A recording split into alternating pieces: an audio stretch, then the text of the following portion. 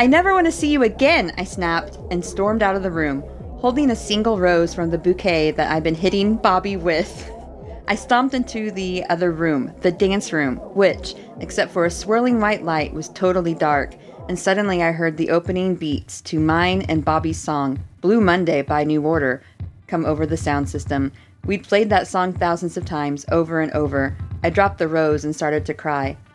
Bobby was coming after me, with the whole party trailing behind him to see what was going to happen next. Look what you're making us do, I said, turning toward him. You too, he said, picking up the rose I'd dropped. I was crying. I love you. I love you too. We started dancing alone in the corner of the dark room. Our song has saved us once again. Hold on, let me try that again. Our song has saved us once again. You can say it. I whispered. I think the first time was fine. He smiled and held me close. Bobby, I said, looking up in his eyes, I'll always love you till the day I die. So will I, Drew. So will I. Crying, I took the rose from his hand, kissed him lightly on the cheek, and walked out of the party.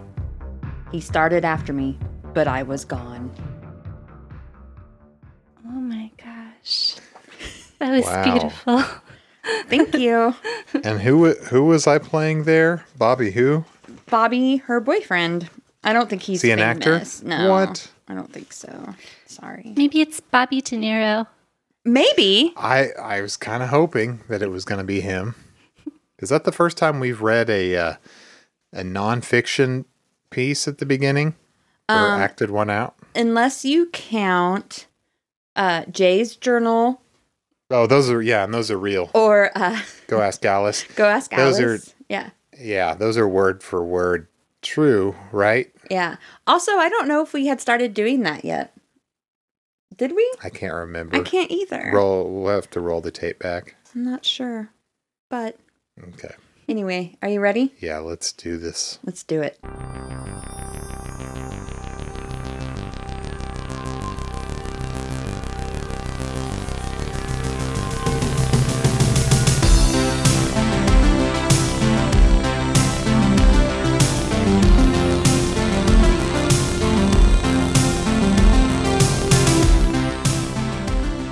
Hello and welcome to a very special episode of Are You There Pod. It's me, Jessica. It's me, Katie. And it's me, Bobby. Why did I do a low voice? I don't know. And today we have a very special guest filling in for Josh, who couldn't be here today because he is currently eating a gummy and watching a Republican debate for Missouri State Senator. No, Missouri U.S. Senate. Whoa. Yeah. You mean they're in All the same big room right names. now as Billy Long? He's in the same room as not only Billy Long, but both McCloskeys. The McCloskeys, for our people outside of Missouri, are the famous couple holding the guns on their lawn. In St. Louis, I believe? Yes. Anyway, Josh is hanging out with them right now, and that's why he's not here. And also Eric Greitens. Yes. Yeah. Who's less famous outside of Missouri, but yeah. Well, he was pushed out of his role as governor for several bad things he Yeah. did. And Yeah. now he's running for U.S. Senate. But we're not here to talk about that. No, sorry. We're here to talk about a book I selected because I was like, we've never really done a real nonfiction book. Why don't we do the super fun book about Drew Barrymore's struggle with addiction as a child called Little Girl Lost, co-written with Todd Gold. And this book is about, as the blurb tells us, a child star's descent into addiction and out again. Damn. It's a New Sounds York heavy. Times bestseller. That's true. It is. It is a bestseller. Drew tells us in this book that she had her first drink at age 9, began smoking marijuana at 10, and at 12 took up cocaine. Good Lord. How does that even... I mean, I guess Hollywood is how it happens, but... Hollywood sickos, but also I think she had a kind of, I don't want to say a bad mom, but maybe a mom who was a little bit naive and trusting of a world that's not very kind to people. Maybe. And we just watched a movie on the bonus feed starring Drew Barrymore. But this all kind of happened before, because she was 16 or 17 making that movie. So this all takes place before that. Yeah, I think this was published. She was born in 75. Is that right? Yep. And this was published in, well, the paperback came out in 1990. I'm not sure when the hard. So she was 15. 14 or 15, right? Already writing books about her addiction and recovery.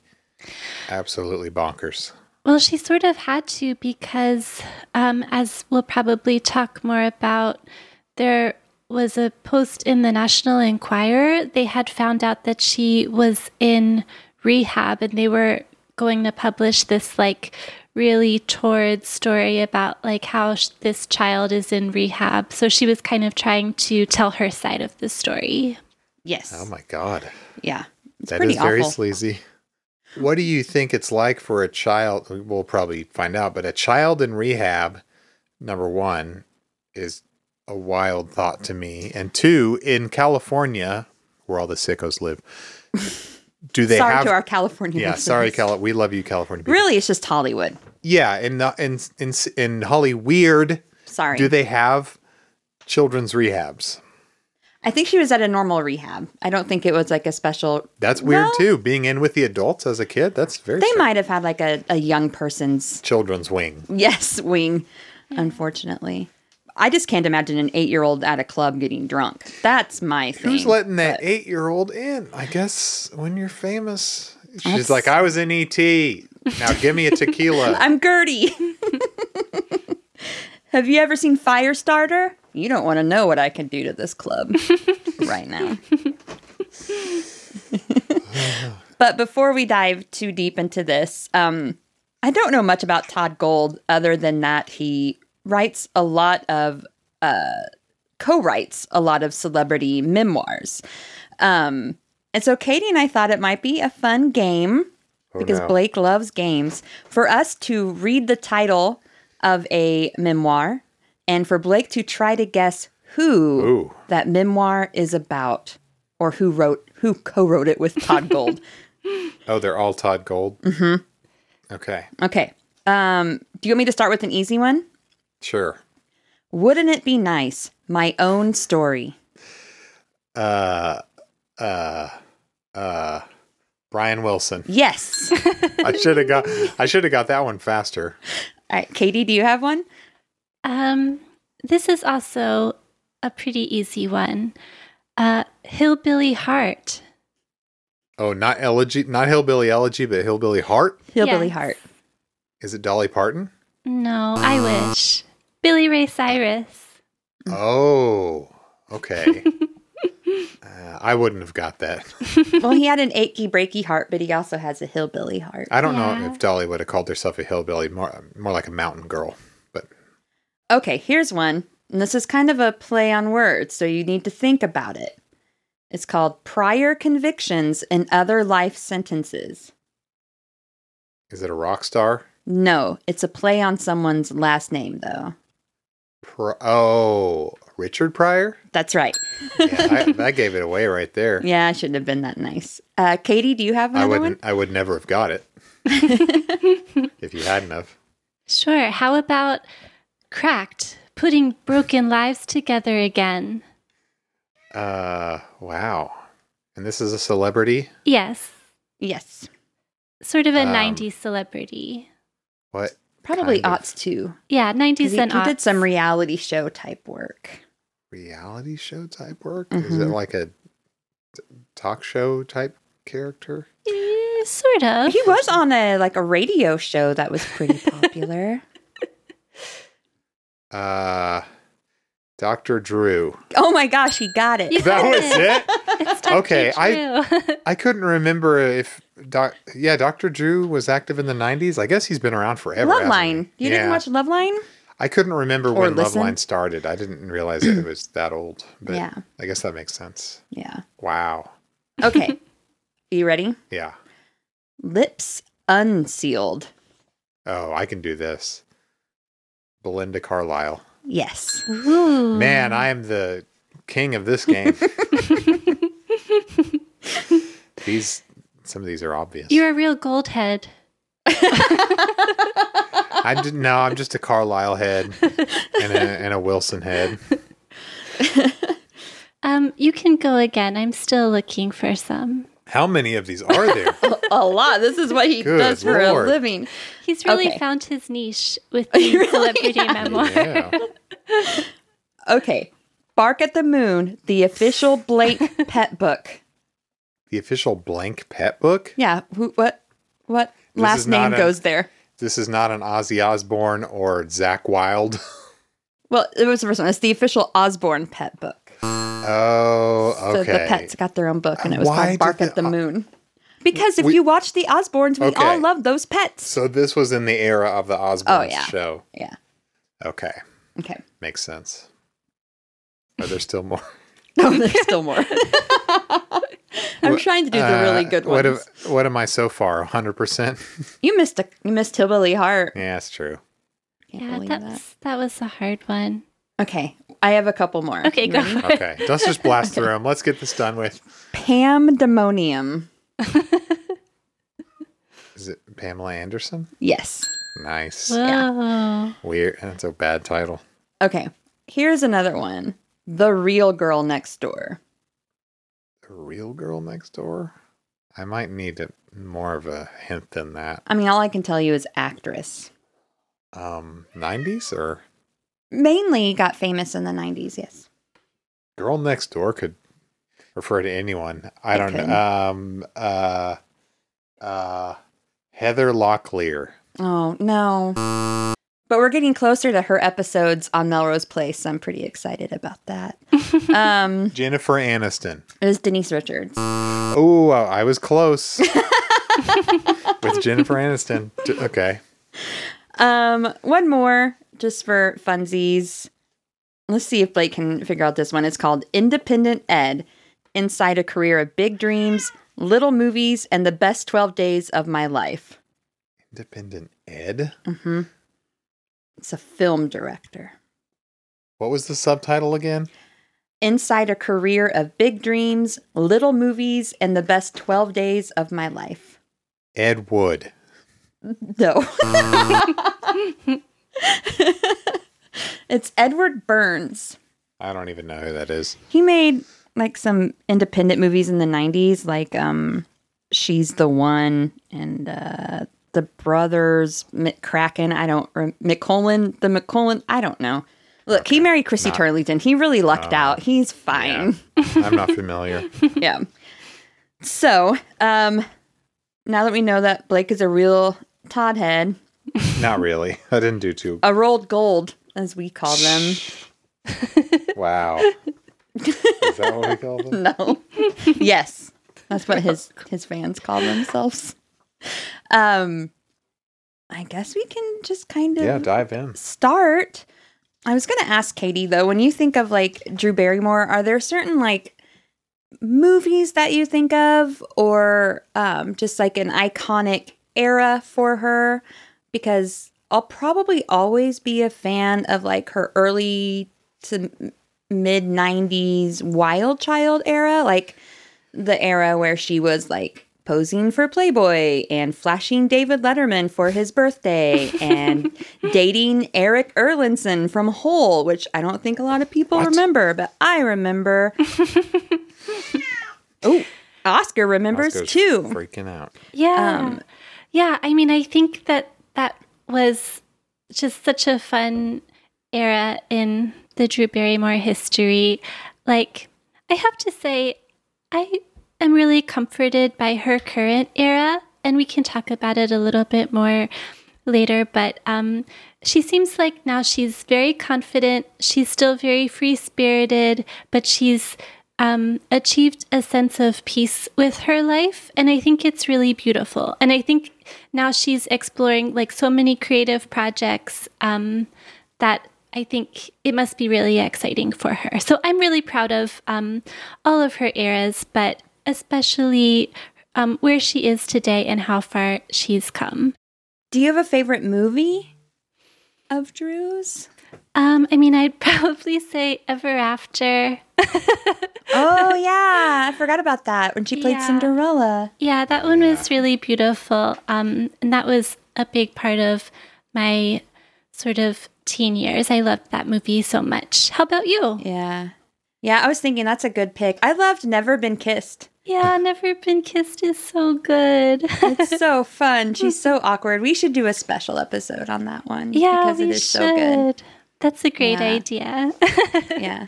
And maybe Ever After. I mean, Cinderella was a teen, right? Yeah, she was. That's true. You know, Angelica Houston was so cold in that movie as the wicked stepmother. Ugh. Do you remember the scene when, like, I just got the chills thinking about it because it makes me so upset. But it was the scene when she is talking to, where Cinderella is talking to her stepmother, and she asks, have you ever really loved me? And her response was, how does one love a pebble in one's shoe? And I was like, ow. That's so mean. Dang, stepmom. She's so Cold. sweet. She just wants to be loved. And that's all anyone wants. And that's all little girl Drew Barrymore wanted. And that's why she got in trouble with drugs.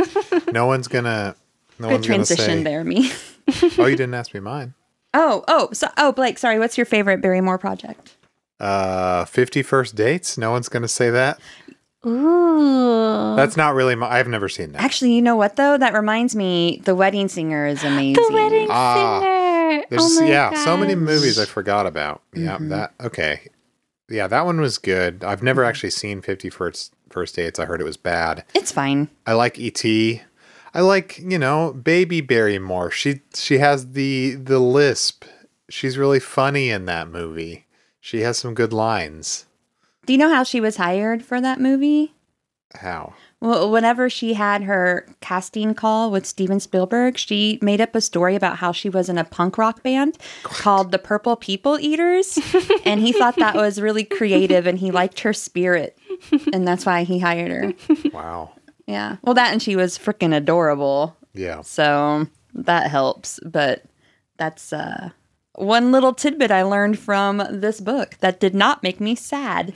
So I guess we can start in the happy place. The book starts with, okay, first of all, I do kind of hate the way this book is written. Yeah. Where it's Barrymore's voice as she's recounting things, and then Todd Gold comes in, and it's like this real dry, like kind of journalistic style where he's filling in gaps and stuff, or telling you more about like her family history, like with the Barrymore family, or just various things throughout the book. But it really interrupts the flow, and it almost seems like you could probably not have had those and just publish this as almost like her diary type thing without all that information.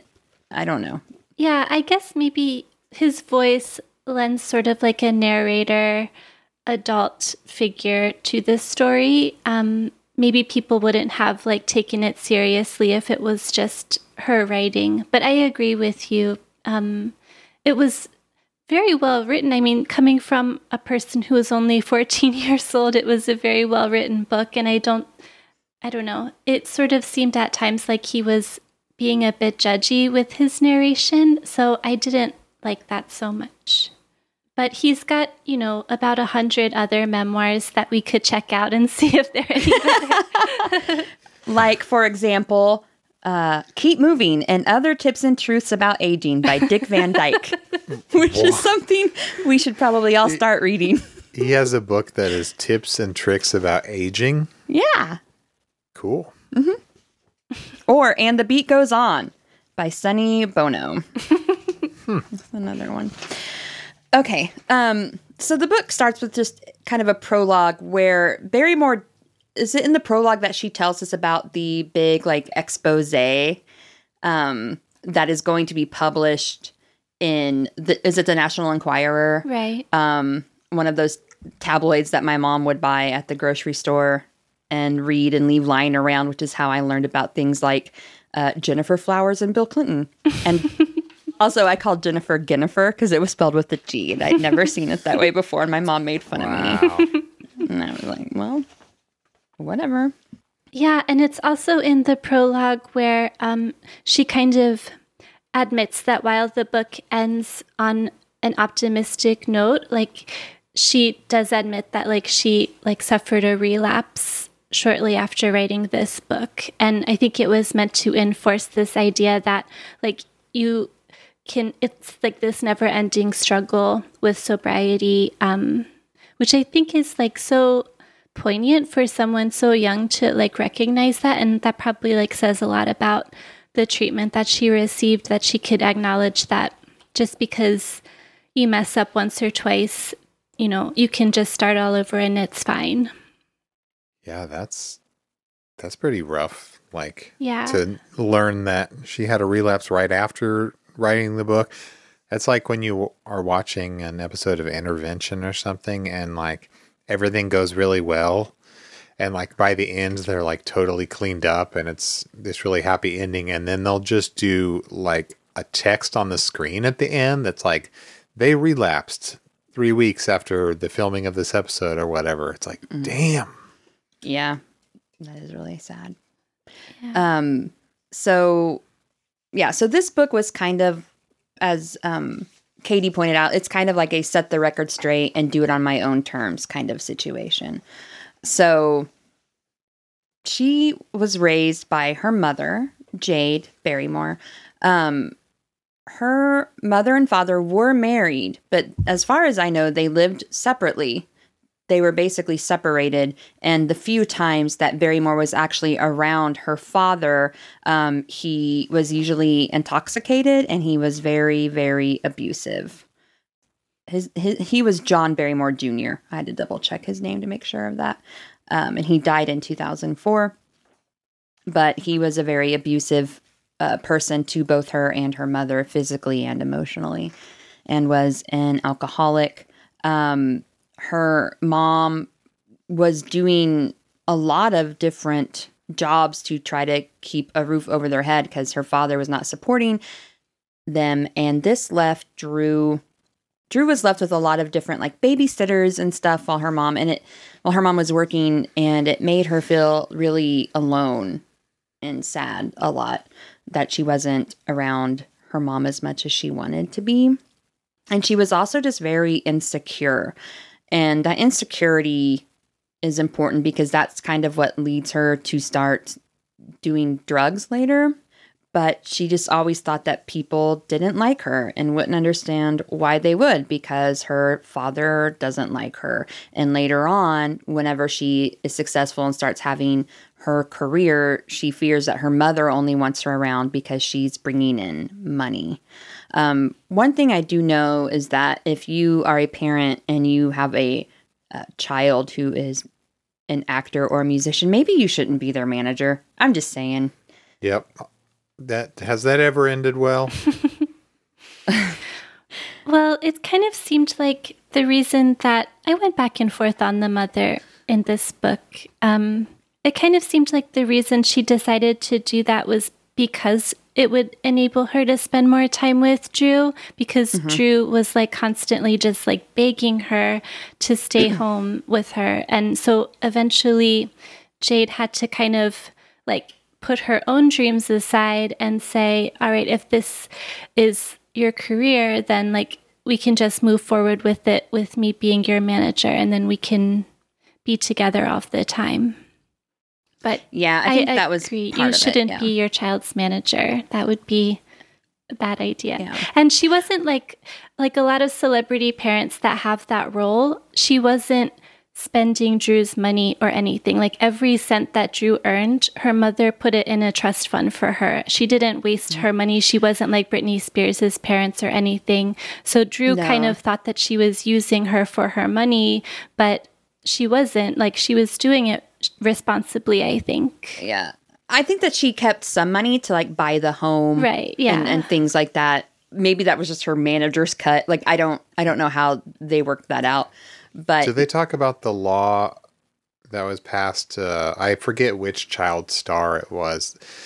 It was early on, though.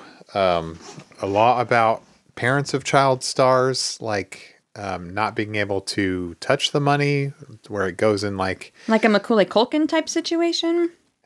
Yeah, I forget. I don't I don't remember when the law went into effect, but it's been around a while, and they can't touch the money until the kid turns 18. It goes in like a lockbox, essentially. Goes into a lockbox. Yeah, Sorry, like I was thinking about. Never mind. But no, I understand what you're saying. maybe this was before that, but I can't Yeah, remember. no, I think it was. And like Jessica said, Drew was basically their sole breadwinner at this point. So like they kept their money for their living expenses, but they weren't like living extravagantly or anything. And even it says in the book that Jade made Drew get like part-time jobs to like pay for things if she wanted extra spending money, which I thought was like a sort of cool parenting move. To at least, Can you She imagine? doesn't work hard enough already, though. Can you imagine? Well, this might have been like a down point in her career. Yeah. Could you imagine though being like at a Starbucks and Gertie is serving I know, you? it's crazy. Making like $6 an hour, probably less than $6 an hour. It's honestly probably very humbling to get out of like the LA existence of, you know, private schools and or tutoring on set and just being in like your own little bubble Yeah. to actually working with people who aren't, you know, part of a film you're working on or, you know, who also aren't, you know, wealthy kids who go to the same school you do. So I do think that maybe has helped because she seems pretty grounded, you know, like, so maybe that did help. But I also feel like her mom took advantage of her daughter's fame in a different way. And it was like all the club hopping Yeah. and access to celebrity events like movie premieres and award shows and dragging her child to things like that. And Drew loved it because she was a little kid. I mean, what little kid doesn't want to play dress up and, you know, go to a because to them it must just be like a fun dance party or something. Yeah. I don't know, but it does seem like it's exciting and fun to be able to do those kinds of things. But I feel like her mom maybe exposed her daughter to way too much too soon, and that's how she got into the situation she was in. Yeah. Like it sort of said that they would go to these parties where, you know, Jade kind of explained it as like, oh, it was my friend's club or my friend's party, so I knew people there. But they would get to the party and she would be separated from Drew. Like she would go and do her own thing. And so Drew would be left by herself with all of these adults. Maybe some of them were known by her mother, but I'm sure not everyone was. Like, can you imagine just letting your like 10-year-old child wander around a party with a bunch of adults that are like drinking and doing drugs and everything? Like that's really not a great move at all. And No. I mean, it doesn't seem like anything what we're all thinking. It doesn't seem like that happened, but it could have very easily have happened, you know?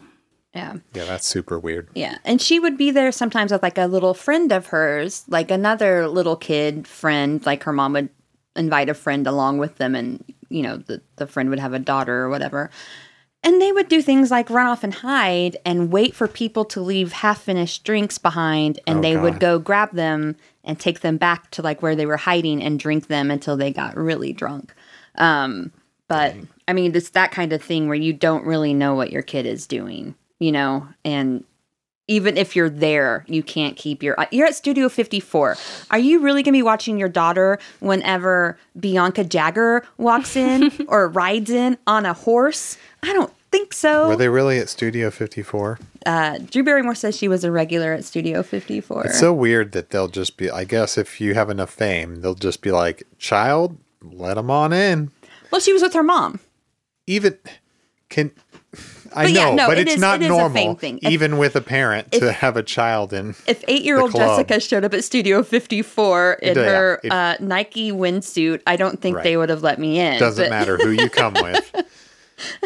Unless you're a famo, and then it's like, hey, come on in, here's your mound of cocaine or whatever. And she was like, if you can look up pictures of her, just type like Drew Barrymore child partying, and you'll bring up pictures of her in like these cute now I little gotta see. 80s outfits, just totally on the dance floor at clubs, surrounded by people partying. Probably the Blue Monday. Probably. And she was talking about how, like, even magazines, like tabloids, would, take photos of her dancing and would have headlines that were like, Drew Barrymore dancing at 2 a.m. Shouldn't she be in bed? Yes, she should. The very first thing that comes up, she's holding a pack of cigarettes. Marlboros. Yeah, She has a loosened tie. Whoa. You've just got to see the outfits to believe them. So look them up. Yeah, the smoking started, I think, when she was like 8 years old. She and her friends started like stealing cigarettes, and eventually they were like smoking whole packs of cigarettes. And she just said she couldn't wait until the next time they were alone so they could smoke more cigarettes. That was the way that 13-year-old Jessica thought too, by the way. Oh my gosh. You're so cool. You're basically like Drew Barrymore. I was like not really. Still playing with Beanie Babies when I was 13. I think I was trying really hard to like overcompensate for that, because it was one of those things where you do like a complete 180, And I think I was still playing with like Barbies and stuff until I was like 12. Yeah. And hiding it from my family that I was still doing that. Then you're like, no more Barbies, now only cigarettes. That's right. I remember like my friend Crystal's parents both smoked, and at her birthday party, she gave me a cigarette and we like shared it. But then one day at school, she brought me a little Teen Spirit deodorant container that was empty, and inside of it, she had put like 3 cigarettes, and I took them home, and I was just like, I can't wait till my mom's gone so I can go outside and smoke a cigarette. Like, it really did make you feel like such a cool bad kid. Did your mom ever catch you? Yes. She did, but also I would tell her that it was my friends, because my friends all did smoke. Like, we were all dumb and bad. The perfect crime. Yeah. And so it would be like, oh, I was with Stacy. And Stacy's parents smoke, which is true, but I just left out that I was also enjoying several Marlboro Lights, I've used that excuse. Yeah. I think everyone. I gotta admit, this outfit is very good. Okay, I think she's in Studio 54. She's maybe 8, and it's an off-the-shoulder, oversized sweatshirt with a cat on it. Mm-hmm. It's really cool, like Flashdance style with the neck cut out kind of thing. Yeah, it's a whole look. Mm-hmm. It's pretty cool. But still too young. Yeah. So, I'm going to kind of skip over her family history. If you want to know, look it up. But from a long line of famous Barrymore actors, her great uncle Lionel was probably the most famous, I think, right? He was the mean old man, if you've ever seen it, in Home Alone. It's a Wonderful Life. It's a Wonderful Life. Thank you. Oh, Mr. Home Alone. No. Oh, yeah. He was the mean old man until he became the nice old man. Yes. Are you talking about Mr. Potter? Yes. Okay. Yeah. But it wasn't necessarily like her family lineage that made her want to act. It was being part of a group and being part of, like, on set, you're part of like a family, and she didn't have that kind of structure in her life. So she really craved that kind of stability and that kind of structure, and she pursued acting. She loved it, but she also loved the things that came with it, such as when you're on set and you're around everyone and they're your family and everyone loves you. And it always broke her heart whenever you had to leave, right? When the shoot was over, you'd have your little party and you'd say goodbye. Yeah. And it was heartbreaking for her as a little kid to kind of deal with that. But with E.T., I think what we don't understand is like that kind of fame was instant. Like that movie was an instant hit. Everyone recognized her immediately. This was at a time when only like 2 movies came out a year. Well, not totally true. Okay, like maybe like, I don't know, 5 a month instead of 50, where you have to like, there's too much content. There was no streaming, okay? And there was almost no home video at the time of E.T. Well, I remember when E.T. was released on home video, it was a big deal. Like, it was in theaters for a long time, I was years. basically crying for the VHS as, like, a toddler. Oh. Yeah, I wanted it that bad. Yeah. Were you so glad when you got it? Oh, it was like the best Christmas ever. There's probably footage of me somewhere shrieking in delight that I got the ET VHS. Yeah. Did you ever have like a toy ET? Like a plush ET? Not that I remember, which is kind of weird. You'd think an ET lover would have it, but no, I had weirder stuff like Alf and... Yeah. I loved ET too, and I don't remember having any specific ET toys. I'm sure I probably did, though. He was less cuddly, or you would think so. Well, I thought it was sweet in the book. Drew said, like, she really loved E.T. Like, between the takes, he would be, like, stored backstage or whatever. And she would, like, go and sit with him just, like, for hours. Or she would, like, bring her lunch and eat lunch with him and, like, talk to him. And he was, like, her little best friend. It was, like, so sweet. I think that shows through, like, on what they got on film. Yeah. That shows that she loved that little puppet, you know? Yeah. And a lot of things too, like a lot of her lines, I guess, were kind of ad-libbed. Like who was it, Melissa Matheson who wrote the script for E.T.? Anyway, she would be like around the kids and would hear their conversations and would incorporate that into the script. So she would change the script a little bit as they shot, which I think is pretty cool. Is that where she got penis breath? Yes. Well, I think it notes in the book also that, like, Steven Spielberg like wanted her to ad-lib some of her lines because she was so clever and, like, so funny as a little child. So, like, he actually, like, asked her to, you know, make up her own lines, which is really cool for someone who is, what, like 6 years old or something. She was so young. Yeah. She was riffing. Well, she was charming from the start because, like, her very first gig was a commercial. And it was for, I think, was it for suntan lotion or something? I can't quite remember. Sunblock, She was whatever. the Coppertone baby. But there's a, whenever she went to the audition, it was supposed to be with a dog. Like, her co-actor was a dog. Oh God, she really was the Coppertone baby, where the dog's pulling down the Well, the diaper dog or whatever. in the audition nipped her, and everyone was like, because it kind of bit at her. And instead of, like, crying or throwing a fit, she just started laughing, and it just charmed everyone. And so she got the gig.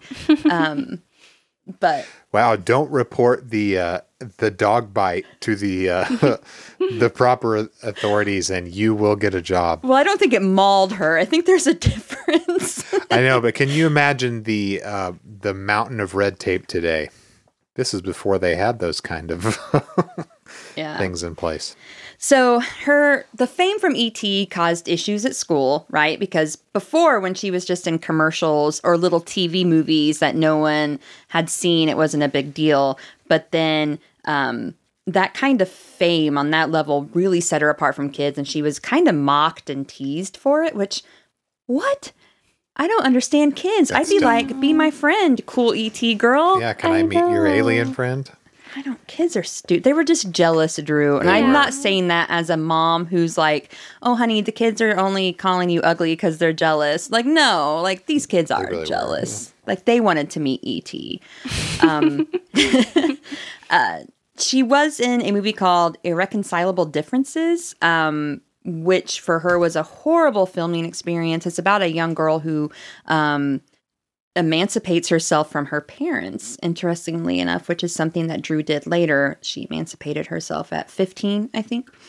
In this movie, was she trying to emancipate herself at like age 6 or something? Yeah, like 5, 6, whatever. Is that No, I think she was That maybe doesn't seem- like 8 or something like that. okay? Still, does that happen? I don't know. I've never seen the movie. I've never seen it either, but it did, you know, say that it was very much art imitating life because she was going through, you know, this tumultuous situation with her parents as well. Yeah. Yes. And she says she nearly quit acting after the experience, but luckily she was cast into a little movie called Firestarter, and it was filmed in North Carolina. And on the set, Stephen King was there, and she became close with him. And that's why he cast her. Well, he suggested her for Cat's Eye, which I've never seen Firestarter or Cat's Eye. So I'm a Barrymore We poser, should watch I guess. Firestarter. I don't even know what Cat's Eye is. It's another horror movie. I don't know much about it. I guess it's one of his novellas. But I think it's one of like the Castle Rock novellas, maybe. I forget. I haven't seen either The one Dead Zone? either. I'm not like a super big Stephen King person, but But it has Drew Barrymore. yeah. But I'll probably just watch a cuter movie of hers. Let's at least watch Firestarter. That sounds good. Yeah, but on the set in North Carolina, she became very close friends with her stand-in, Jennifer, and she loved being at their house because their home was that perfect, like, nuclear family, like 2 parents, a dog, a beautiful home, couple of kids, and she loved that structure that it gave her life. And what's important about Firestarter is at the wrap party, this is the first time she gets drunk. So she bet a couple of crew members that she could chug these 2 glasses of champagne that were sitting out. And they were like, okay, kid, whatever. Like, they care. This crew sucks.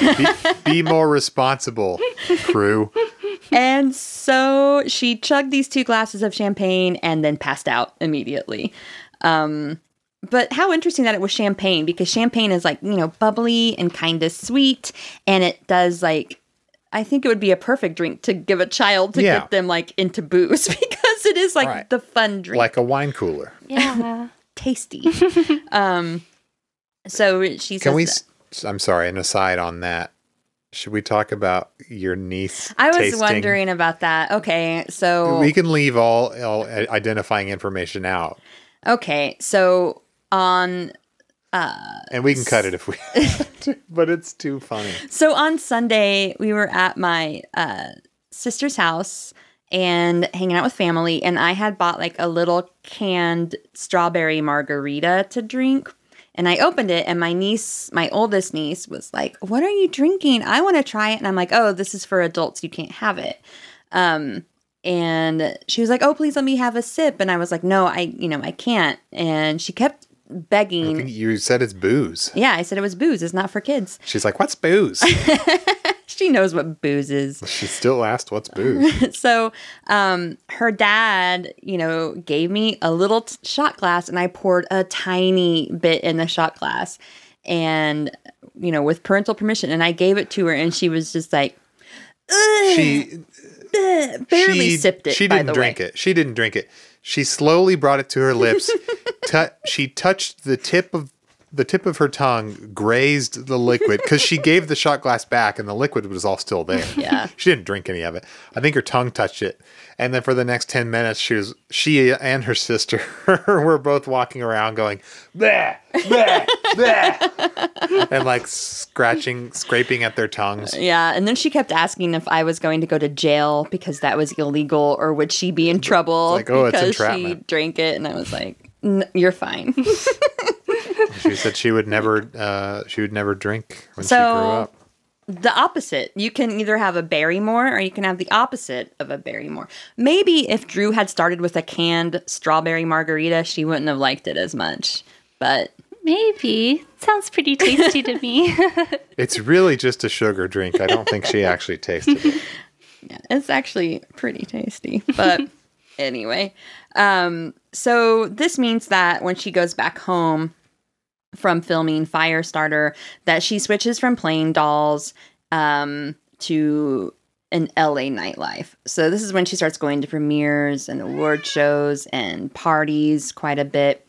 And this also, because of this and late night, she starts having problems with school and is struggling with grades and is still being teased.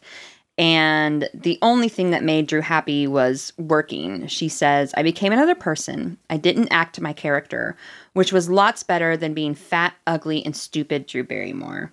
That's sad. So the club scene she kind of became like her stand-in for work. She would go out anywhere from 1 to 5 times a week. And she said that people treated me like a little toy, always telling me how cute I was, patting me on the head, or giving me a playful squeeze.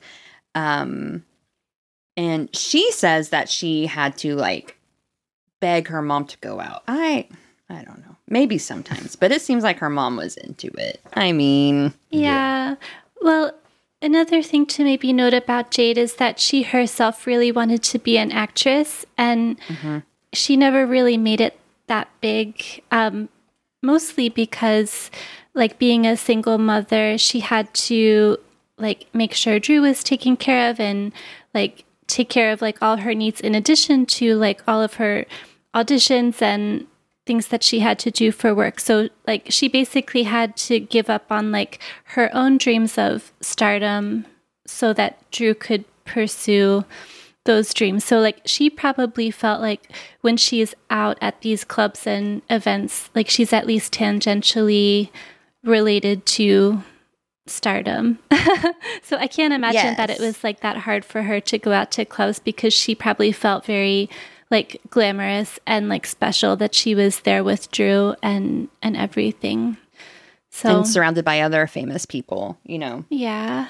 It must have been really sad for her. Like, again, I go back and forth with this mother, like, trying to put myself in her position, because she did make so many, like, really questionable decisions, but it must just be so sad to, like, give up on your dreams.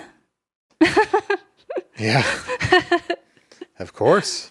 Yeah, but I also think that she realized that she wasn't getting anywhere, but her daughter was, Yeah. you know, and if they actually, you know, pursued that, then maybe she thought in her own way that she could get in on it too. Maybe Yeah. they could be the acting mother and daughter duo. Yeah. I don't know.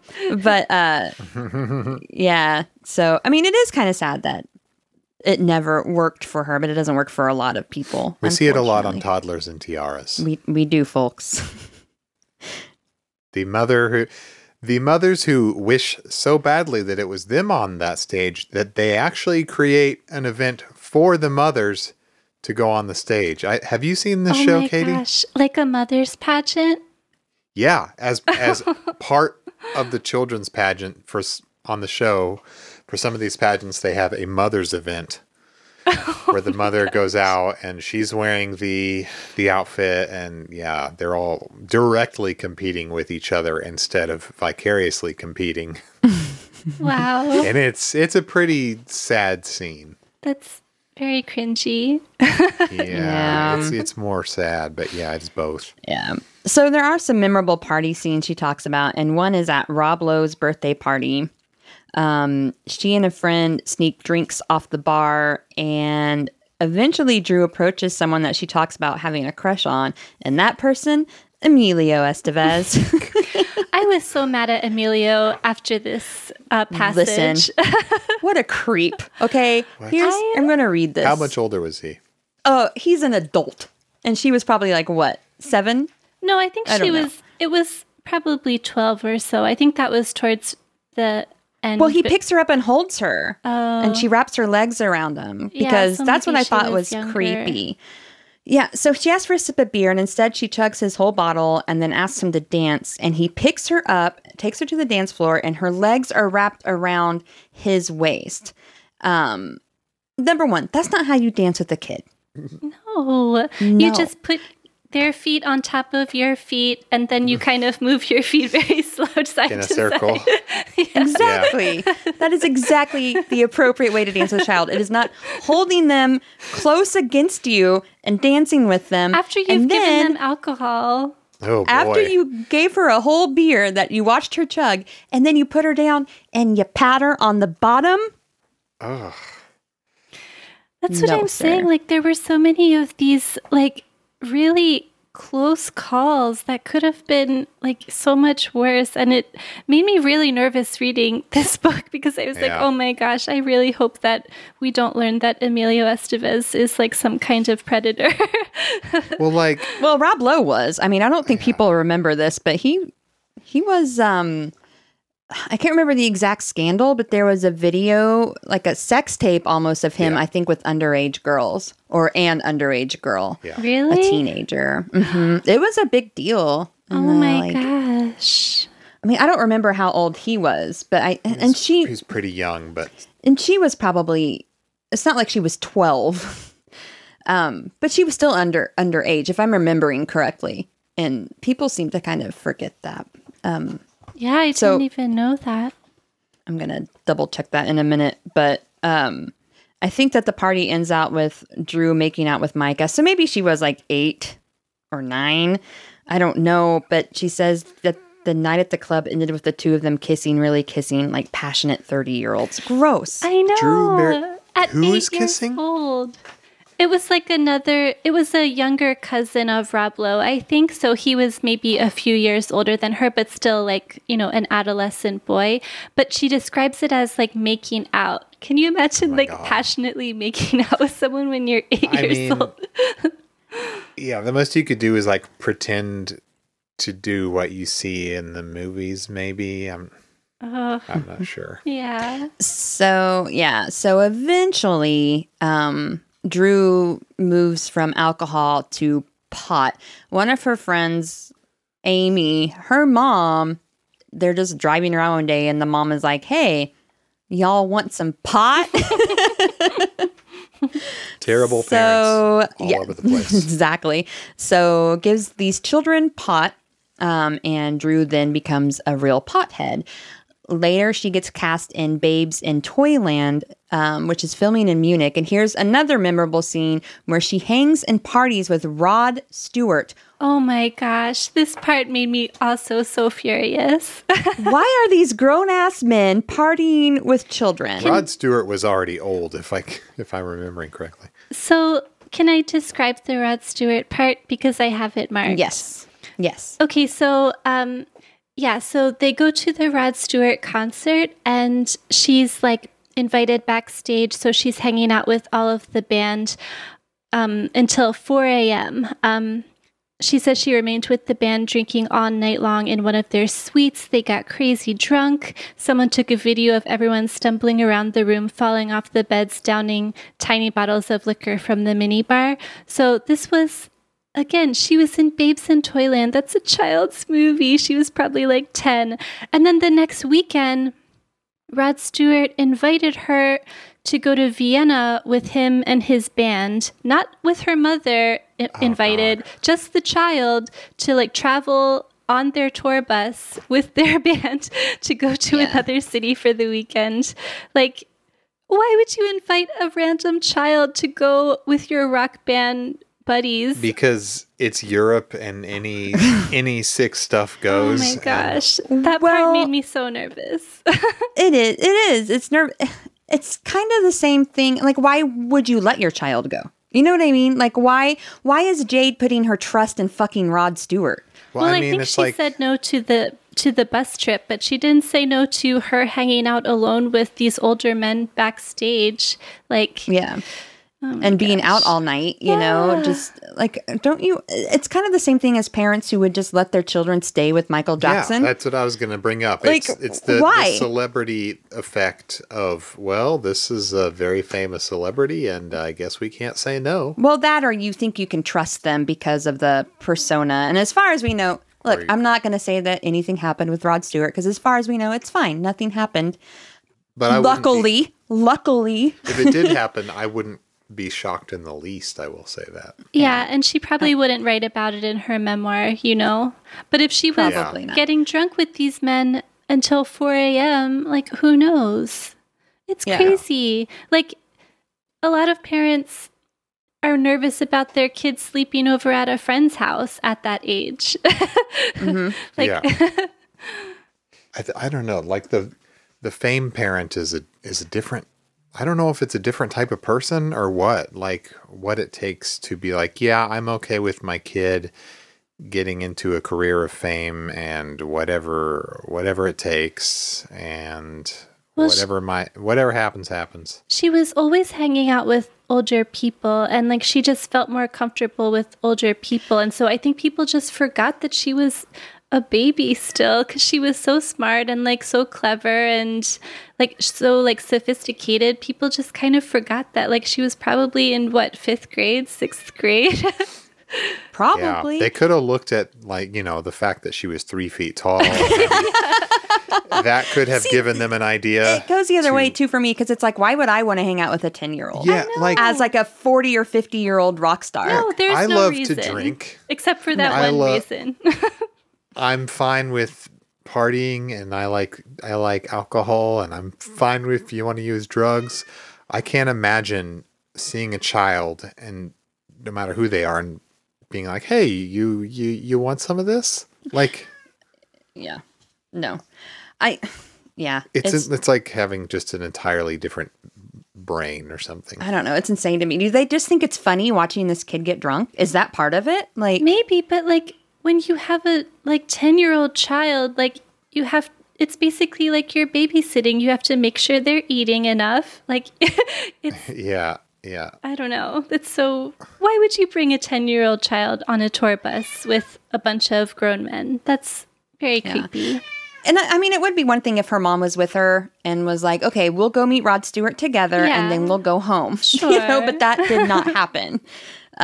So yeah, it's just got to be such a weird way to grow Is up. she thinking it's gonna like help her child's career, raise her child's profile? Because maybe if that's all she's got on her mind, it can cloud out protective instincts and just, Maybe, but Well, she was getting all these auditions, like she was getting tons of work. So it didn't seem like the club scene was necessarily like promoting her career. Like it was herself and her talent that were getting like all these jobs. But I don't know. Yeah. Yeah. Sure. She also talked about in this book, like how she spent like 2 weeks with Stephen King at his house. But this seems more innocent because he did have children. kids. Yeah. He does. He had kids that were her age, and I bet that they probably met on the set of Firestarter or Cat's Eye or something, and she became friends with his kids. And it was probably more of that kind of situation. Yeah. That one was okay with me. That was more like, hey, come stay at my cabin. There's board games. There's kids your own age. There's pizza. That kind of thing. Yeah, it seemed, and I'll tell you some scary ass stories before you go to bed. Yeah, which, I mean, any kid would be in on that. So that didn't bother me. And I don't think that Stephen King was like, hey, kid, you want some Coke? Like, I don't think that was happening. I mean, he probably was doing coke, but not only himself, not the children. Yeah, in secret. Yeah. In secret. Yeah, I'm sure that whenever the Coke monster came out, Tabitha took care of those kids. So I'm sure it's fine. They were fine. She starts at a new school called Cal Prep as a 6th grader, and she starts hanging out with older kids, like juniors and seniors. Here we are again, where she's hanging out with older people.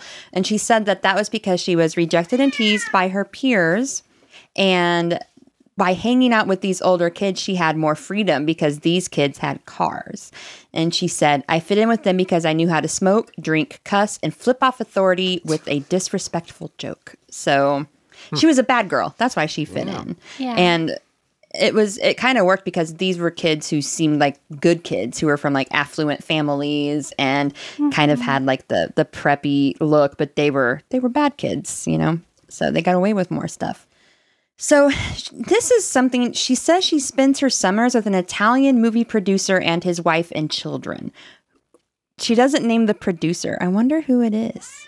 I'll have to ask Joshua. I bet he'll know.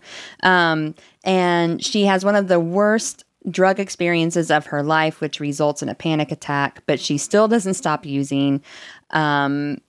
She fights with her mom a lot. And at one point, she even ends up slapping her mom. So that wasn't good. She's just getting a little bit out of control. Maybe the drugs are slightly, changing her personality a little bit and her need for like clubbing and stuff like that. She gets cast in New York, and now she's worried that she'll miss her LA friends, but then she just makes a new party circle in New York. And she meets a young girl named Stacy, who is an aspiring model, and she starts clubbing with Stacy. Stacy. And even buys a pair of roller skates so she can skate to get to the clubs. That was cute. Yeah. A thing to do back then? So imagine seeing like an 11-year-old kid just on her skates, skating to some kick-ass New York club. But yeah, and then she has a boyfriend, Bobby. And and Bobby. she gets in a huge fight with her mom. So we don't know who Bobby is. I don't know who Bobby is. I think it said he was just sort of like a prep school kid, like, again, from a wealthy family in New York, but not like a famous person, just like a rich guy. Yeah. Okay. And so she ends up basically just being like, I'm out of here to her mother. And she either stays with Bobby or at Stacy's. And her relationship with Bobby is very tempestuous and very dramatic. They're always fighting. And we had a small example of one of their arguments at the beginning of this episode. But luckily, New Order saved the day, like they always do. So just make sure that you and your partner pick a New Order song as your song. That way, when you're fighting in a club and it suddenly starts playing, you can be like, oh, good, I'm glad Temptation is our song and it's playing right now and it saves us. Yeah.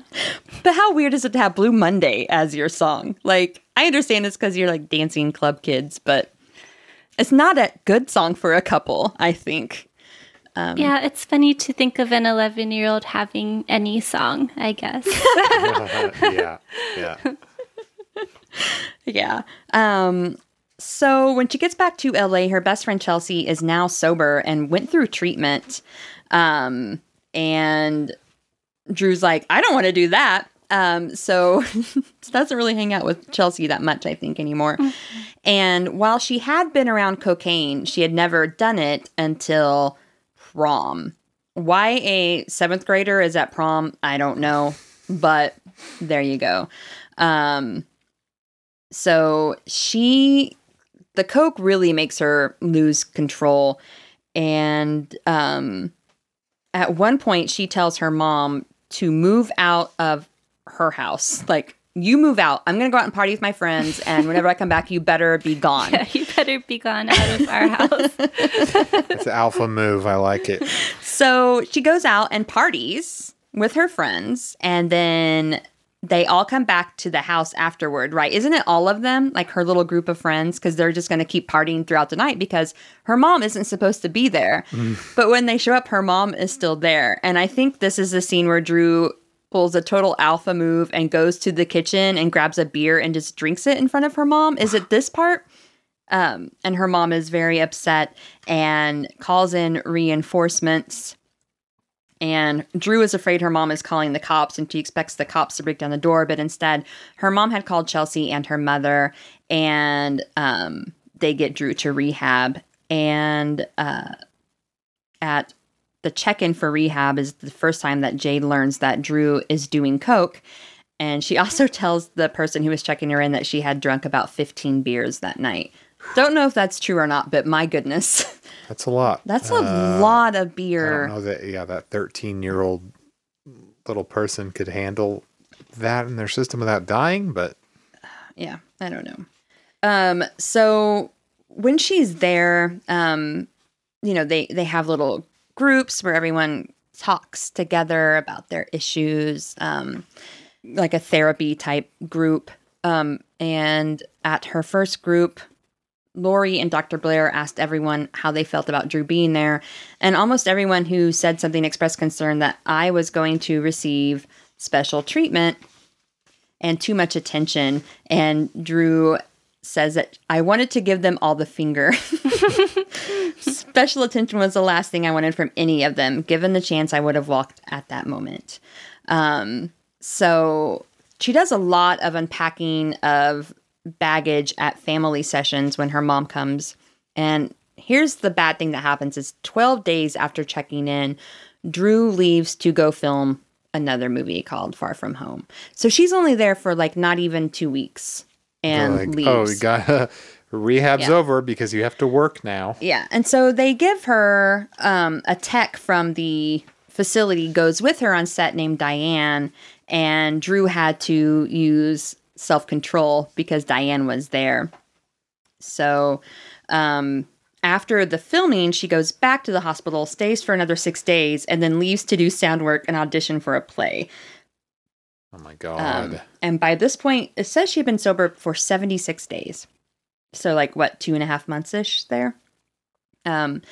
When she goes back to New York to audition for a play, she starts hanging out with Stacy again. Eventually, she goes back to the club. And when she's offered Coke in the bathroom, she takes it. That's great. Yeah, she tells Stacy, and they decide to really go for it since she broke her sobriety. So they buy lots more drugs. She steals her mom's credit card, and they decide that they're going to go to Hawaii. But first, they're going to fly home to LA. So whenever the plane like has a stop, she will call her mom and lie about where she is, right? Like she's like, oh, I'll be home like in another hour or two, you know. And whenever she gets to LA, she calls her mom, and her mom says, I'm calling the cops. And Drew's like, whatever. And she decides to go shopping. They take their mom's car. So here's like, 13 or 14-year-old Drew, high on Coke, cruising around in LA. While she's parallel parking, she hits a couple cars. So that sounds like something I would do sober. But yes. Yeah. So back at the apartment, they get ready to go to Hawaii, and they do a ton of Coke. I don't even know how she didn't get like Coke brain rot or something. And then some private agents do show up that were hired by her mom to take her back to rehab. So she says when she checked back into rehab, she had a temperature of 102 degrees, was dehydrated, down 5 pounds from when she left New York. She said, my hair was all matted and I was shivering from cold sweats, agitated, and yet too wary to sit up straight in my chair. So she thinks that this might be her bottom, right? Was the whole failed running away from her mom, stealing the credit card, you know, trying to go to Hawaii. Why does she have to steal her mom's credit card? Because she probably doesn't have a credit card. Well, again, like her mother gave her like an allowance basically, but she didn't have tens of thousands of dollars of her own money. Like she was living like a normal teenager basically. She didn't have access to all of her own money. Yeah. I gotcha. So she makes a list of things that she's going to be working on. And while she's there, she's separated from her mother. And instead of like everyone, because usually you have like a weekly or bi-weekly visit with your parents when you're in rehab, right? They have like the parent counseling sessions there at this facility she's at.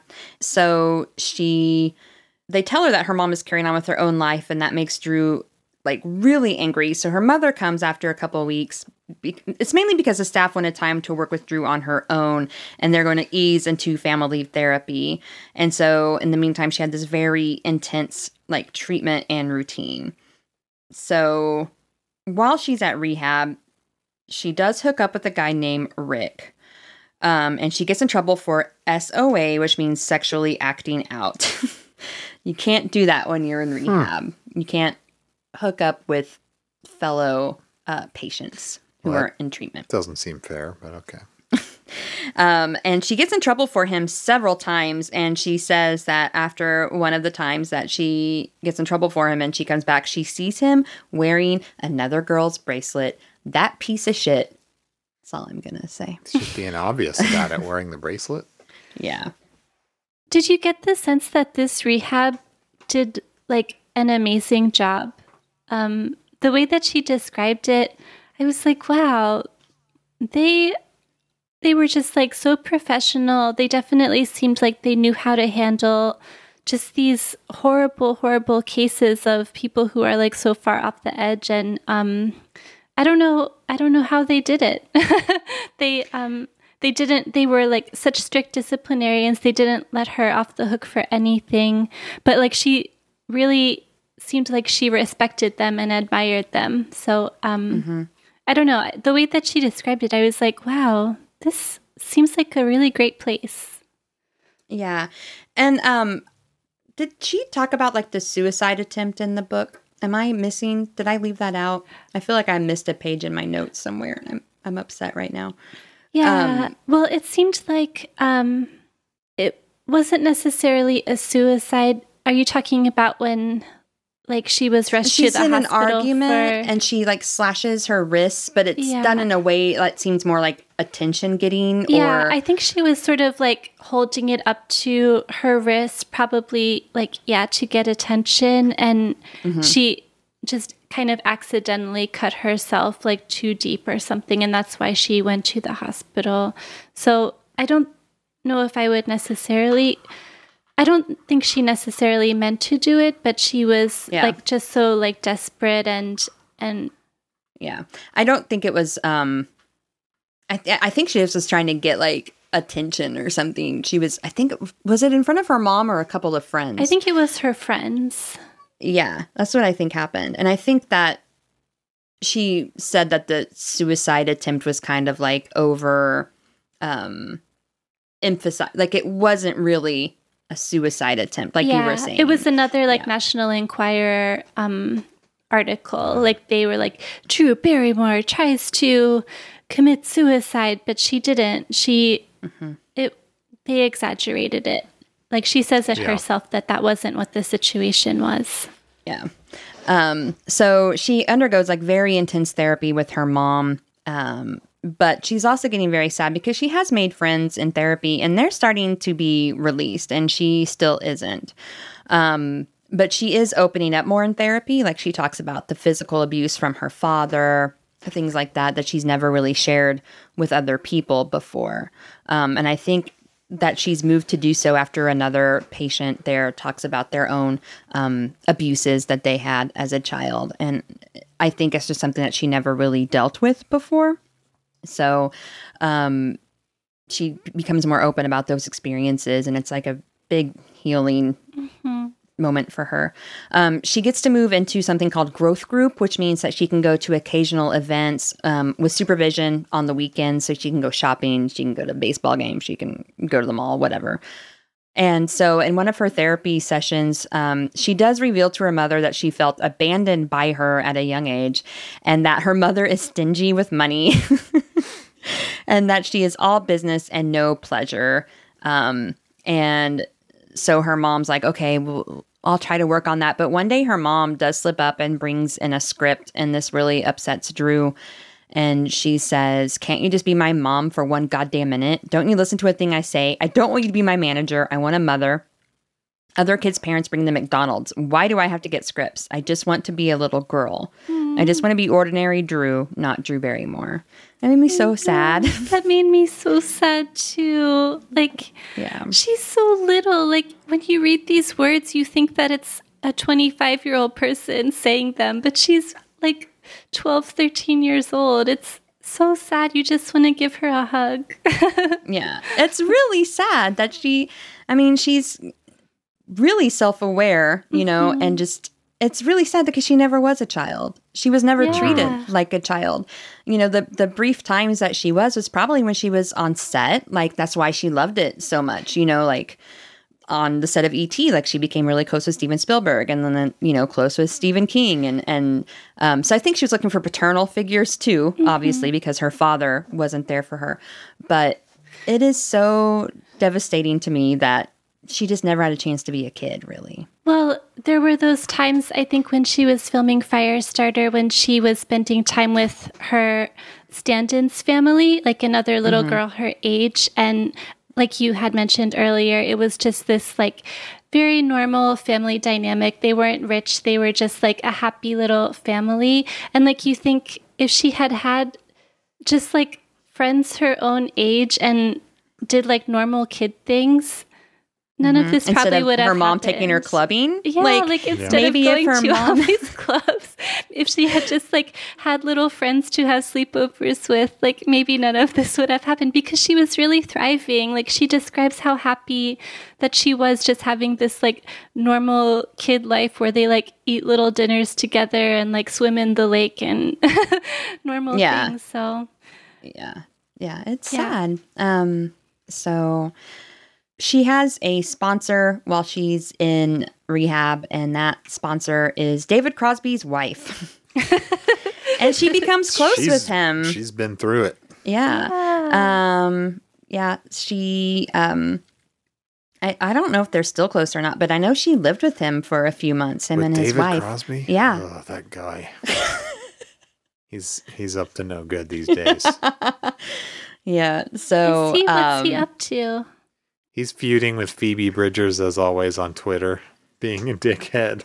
Oh my gosh. He said something about how he doesn't trust unions or something, and I think Phoebe called him a bitch. He's like, I'm against unions. When is the last time you labored a day in your life, Why David does he Crosby? need to even be like When did you associated work? with unions? You haven't worked in 60 years. No, being a musician does not count as work, and that's coming from a musician. The whole feud with Phoebe started though, like after her SNL appearance, whenever she smashed a guitar. Yeah. After her performance on SNL. He said he didn't like it that she smashed a guitar, and people were like, bro, remember Jimi Hendrix destroying a guitar at Woodstock? And David Crosby was like, yeah, I didn't like it then either. And it's just like, if you're so old that you weren't ready for Jimi Hendrix, maybe you're just too old. Maybe you Weren't they peers? Weren't they like around the same age? Yeah, they were, but like, imagine how David lame. Crosby was just born old. He was just born Imagine old. how Born lame you'd have to be. To be like, I don't know. Born crotchety. Jimi Hendrix just takes it too far, I think. So she becomes very close with him. And once again, it's another like paternal figure. And so a therapist suggests, why don't you actually call your father? And so she does. She calls her dad and she tells him that she loves him. And of course, he just does what he normally does. And he asks for money. And she gets mad and she's like, I'm never going to give you money. So I'm sorry. And before hanging up on him, she asks that he check in with her agent once a month so she knows he's not dead. But she just wants no more to do with him. So, Wow. Yeah. But it seemed like that was good closure because those like father issues had really haunted her. Like she always thought of him as like, I don't know, maybe sort of like romanticized him and thought about this day that he would come back and apologize and they would kind of be this family again. But I think like reconnecting with him, she realized that nope, he's just a really bad person and that's never going to happen. Yeah. And he was a very bad person. I don't think the Barrymore, at least the men, were known for being good people. So I'm glad that Drew broke that curse. Yeah. So she does, though, finally get out of therapy. And she's just, writing. She's just trying to take it one more day at a time. And then I think she relapses and goes back. But, it's a big deal for her when she finally gets to... gets her little, what was it called? There was a special term they had for it in rehab. The chip? It wasn't a chip. It was like, I don't know. It was like a special, like invitation type thing, but I can't think of what it was called whenever the therapists all decide that you're ready to go out on your own. Oh, yeah. I can't remember what it was called, but I know that there was a tradition of like writing, like you would write letters to your friends before you leave. Mm-hmm. And yeah. So, but she does eventually leave and unfortunately does relapse, but I want you guys to know that it all ends well. She does okay. Oh, that's what happened. Spoiler. Yeah. No, I mean, it's to be expected. I mean, like she was still so young when she got out. Like she was only 14 when she wrote this book, like just entering like high school age. Those are like peak party years. So like I don't know, it must have been like really hard for her to have gone through so much at such a young age and then see the people around her that are her age that are just starting to like party. Yeah. Yeah. But And imagine I guess the upside of it is she's gone through all the bad stuff and has come out clean and still has an entire life ahead of her. Yeah, that's really amazing. Like, I'm so glad that there were no like lasting health effects and that, I mean, aside from like a lot of emotional trauma that she had to work through, like, yeah, it just seems like she blossomed into her own person. She really did like emerge as this butterfly on the other side. And like, think about those movies that we listed at the beginning of this episode. Like, those are all things that she did as an adult, like as a like awesome, healthy adult. Yeah. Yeah. I mean, I think that Never Been Kissed was one of her first movies that she produced because she started Flower Films. Yeah. Yeah. And she has like her own brand of makeup, if anyone uses that, the flower Yeah, she makeup. does. I almost bought some today in honor of this episode. I was watching some of her TikToks. And I was like, oh man, I've been looking for this. I should buy it. It's very affordable, guys. It is. You can get it at Ulta. I didn't you know can she was get on it at TikTok. Ulta. Yeah. Yeah.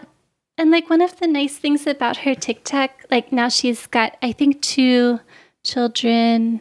And, you know, she's a single mom, but she makes these TikToks of doing like silly things like laundry or like other chores. But that's probably like the kind of life that she always really wanted to have, was just like, oh, this is me like doing goofy dances while I'm doing laundry. And I don't know, she now has this like really great little family that she can, you know, she can experience that. I'm just really happy that she has that. Yeah. And she, by the way, you can find her on Spotify. She has all kinds of playlists if you're interested. I was trying to find like fun 90s playlists to listen to while I was preparing this, and I just typed in Drew Barrymore, and I was like, oh, well, she has all these playlists herself on her account. But they're all like holiday 2021, and I'm like, this is not what I wanted. I wanted like a list of like early 90s alt rock hits or something. That was what I was looking for, like some Soul Asylum and stuff. But yeah, so she did, though, eventually emancipate herself from her parents. And it's not what people think it is, where it was a bad situation. I think it was encouraged by the people at the like rehabilitation facility. And her mom was at court that day.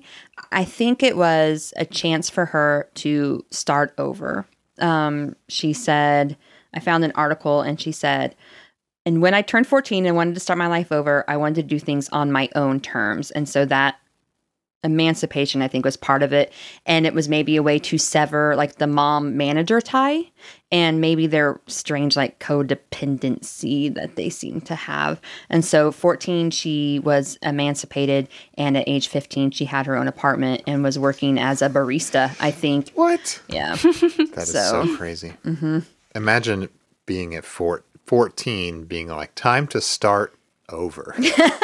14. 14. Yeah. What were we doing? At 14, I was like, I don't know. I'm a little worm. I'm a maggot. Like, I'm nothing yet.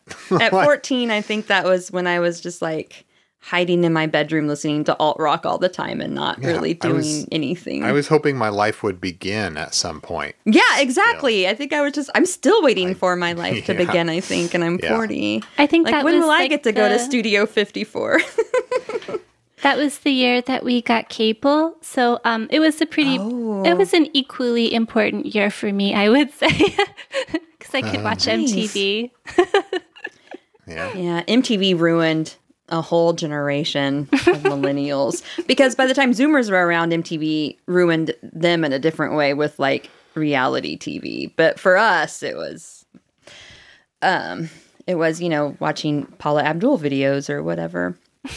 Having our minds warped by music. So do you know that she dated Jamie Walters too? Like I'm sorry, I was doing a Drew Barrymore deep dive. I don't think I knew who Jamie Walters is. So there was I think there was this show on Fox called The Heights, maybe, and he played like he was a musician, but he was also playing a musician on this TV show. And I know this guy. Yeah, there was a song I think called How Do You Talk to an Angel? Yeah. And that was kind of like a weird, so she dated him and she posed nude in Interview magazine when she was like 17 with him. He was, of course, fully clothed because men always are in these photo shoots. And then she posed for Playboy in 1995. And also for her 20th birthday, I don't know if this is true or not, I found on Wikipedia, but allegedly Steven Spielberg sent Drew a quilt with a note that said, "Cover yourself up," with altered images from the Playboy photo spread manipulated to make it look like Barrymore had clothes on. What? Oh Come my on. gosh. I don't know if that's real, but It's funny. It's also awful. Like, she's 20 years old. She's an adult. She's been through fucking hell. She's not Gertie. I think posing for Right. Playboy She has is lived okay. a whole life. She's basically an old person now. Oh my Yeah. gosh. Yeah. I also had a friend who in high school got very obsessed with two actresses. She loved Drew Barrymore. So I've seen so many Drew Barrymore movies. Like, do you remember Mad Love? No. It was with Chris O'Donnell. It was Ooh. okay. It wasn't that great. But 7 Year Bitch made an appearance in it. So that's cool. That's how I first heard 7 Year Bitch.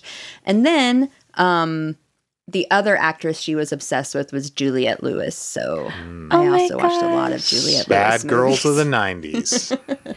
And then her company did that movie Whip It starring Juliette Lewis. So she got to work with like That's one of true. her beloved actresses. Did Drew Barrymore direct Whip It, or am I confusing that? Oh, she might Yeah, have. she directed it and she was like a Okay. small role, like a Yeah. she had like a small acting role, but it was mostly Elliot Page, and yeah.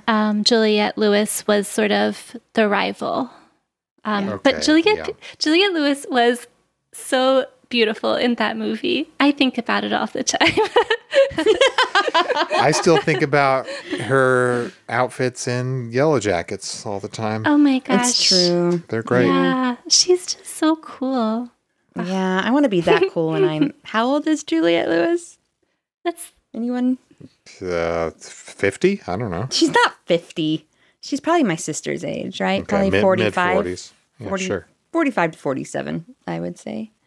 She was, I guess Whip It's her only, that was all the way back in 2009.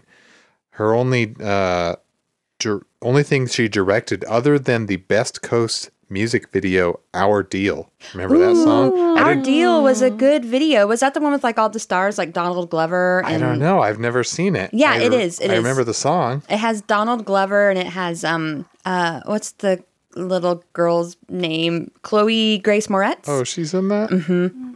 I called her a little girl. She's an adult now. She was, in 2011, she was more of a little girl.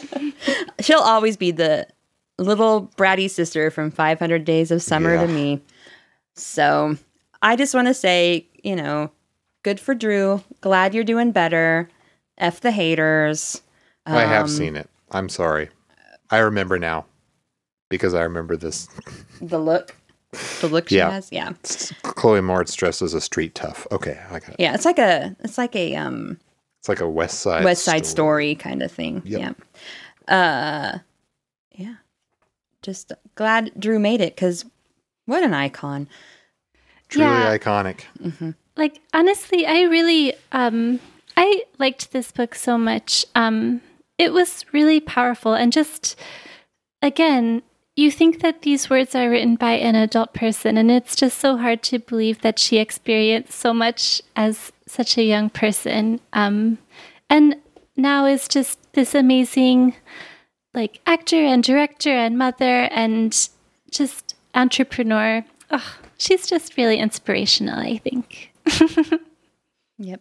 And I can't wait till we have our triple feature of Ever After. What were the other two that we wanted to see? Oh, Never Been The Wedding Kissed. Singer and Never Been Kissed. Yeah. And 50 First Dates. And Blake No, is throwing I don't- 50 First Dates in. That has Adam Sandler in it, right? Yes. Yeah, but it's not Yes. as magical as The Wedding Singer. Yeah. No, The Wedding Singer is just wonderful. Yeah. And The Wedding Singer also has a better soundtrack. Sorry, 311, who covered The yeah. Cure. Infinitely better soundtrack. Yeah. So, Katie, I just want to thank you so much for coming on and talking about this book and this icon with us today. Is there anything that you would like to plug? Well, you can find me on the internet on Instagram at The Haunted Outfit. Or I also have a podcast called Super Chillers, where I read and discuss retro teen horror novels with my friend Jeffrey. And other than that, I'm just buying a lot of Drew Barrymore cosmetics. Just want to rep that brand. Maybe if you can start your TikTok and just post yourself using Flower Cosmetics, and Drew will find you, and then you can become a spokesperson for Flower Cosmetics, and you can become friends with Drew. I love this idea, and then she can take me to some parties. Definitely. She's probably ready to get back to partying, right? To clubbing. Why not? Get back in that scene. Yeah. Time to go. So our next book, Joshua is not here to argue with me. Oh, Is it a he's BC not going to like this. Andrews? It's not. I'm sorry. But it's... We would not do that. I wouldn't allow it as producer. Yeah, it's our first Caroline B. Cooney book, but it's not a horror book. But it is published by Point. It's called Summer Nights, and it's a romance. And Josh is gonna hate me, but that's what we're reading next. And if I remember correctly, Caroline B. Cooner... What'd you say? I said Caroline B. Cooner. Sorry. Caroline B. Cooney is a good writer, if I remember. Just a weird name. I don't know that I've ever read non-horror stuff by Caroline. So Yeah, I read one of her books. There's a very interesting trilogy of cheerleading books that's non-horror, and she wrote one of them, and Christopher Pike wrote one of them. So it's funny to read these books about just normal high school situations that aren't scary. that is weird. But I love Caroline B. Cooney. She's a very flowery writer. I think she has a great imagination. She wrote those vampire books, right? Am I thinking of the correct author? Like The Return of the Vampire. Yeah. I think it was a trilogy too.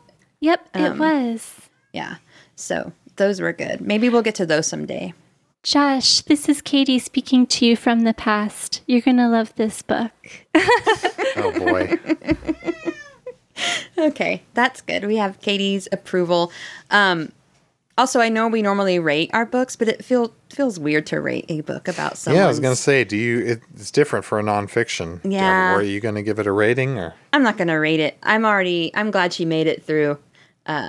Did you both enjoy reading it? Can I even ask that? Parts of it, but it's kind of hard. Yeah. So. Well, I feel like I know her better now, and I think that's really beautiful. Everybody has struggles, and she's just a really inspirational person. Fair enough. So we have bonus episodes, and Katie's on at least one of them, where we talk about movies. Patreon.com/areyoutherepod for the bonus episode. And we just did one on Poison Ivy. Right. That's a creepy movie. So continue. The Barrymore Chronicles continue on the bonus feed with Poison Ivy. Yes. So I guess we'll go ahead and close it up. So until next time. Would you like to say it? See you later, horse girls. Yay!